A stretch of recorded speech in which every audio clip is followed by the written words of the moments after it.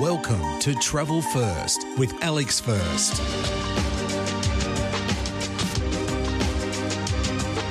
With everything closed on New Year's Day, my wife and my third full day in St. Petersburg, the front office staff member I spoke with at the Courtyard by Marriott St. Petersburg Pushkin Hotel, where we were staying for 5 nights, proved to be a godsend. First up, he was extremely friendly and knowledgeable. And secondly, he mapped out a special walking tour for us that would see us take in sights that regular tourists may not be privy to. Loved it.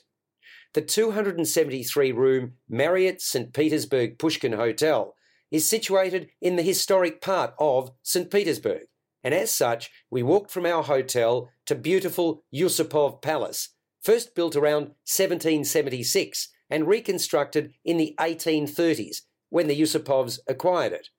They were a Russian noble family, renowned for their immense wealth, philanthropy and arts collection in the 18th and 19th centuries.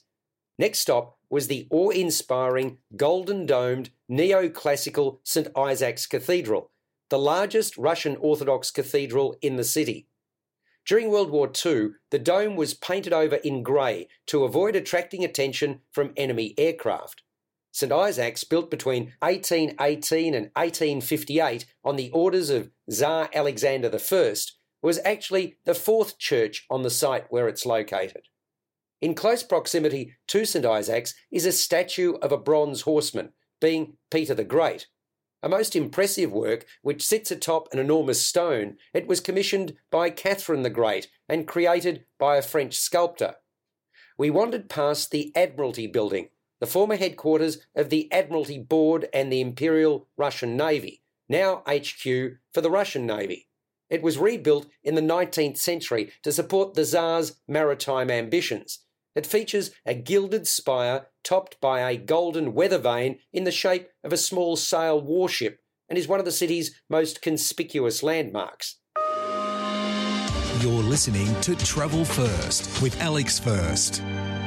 The stunning blue and white Smolny Cathedral was originally intended to be the central church of a monastery, built to house the daughter of Peter the Great, whose name was Elizabeth, after she wasn't allowed to take the throne and opted instead to become a nun. However, as soon as her imperial predecessor was overthrown during a coup carried out by the royal guards, Elizabeth decided to forget the whole idea of a stern monastic life and happily accepted the offer of the Russian throne. It's undoubtedly one of the architectural masterpieces of Italian architect Rastrelli. He also created the Winter Palace, a spectacular green and white 3-story marvel of Baroque architecture that from the 1760s was the main residence of Russian Tsars. He also created many other major St. Petersburg landmarks. In fact, architecturally, this city is one of the most spectacular places on the face of the earth.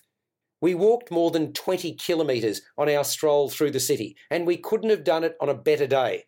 The streets were all but clear, as I dare say many were taking it easy after joyous celebrations to mark the new year the night before, stretching well into the wee small hours.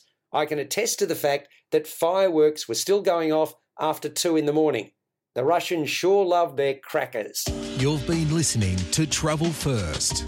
For more, like us on Facebook and follow us on Twitter. Subscribe to the full podcast at Stitcher and iTunes or your favourite podcast distributor. This has been another quality podcast production from Bytes.com.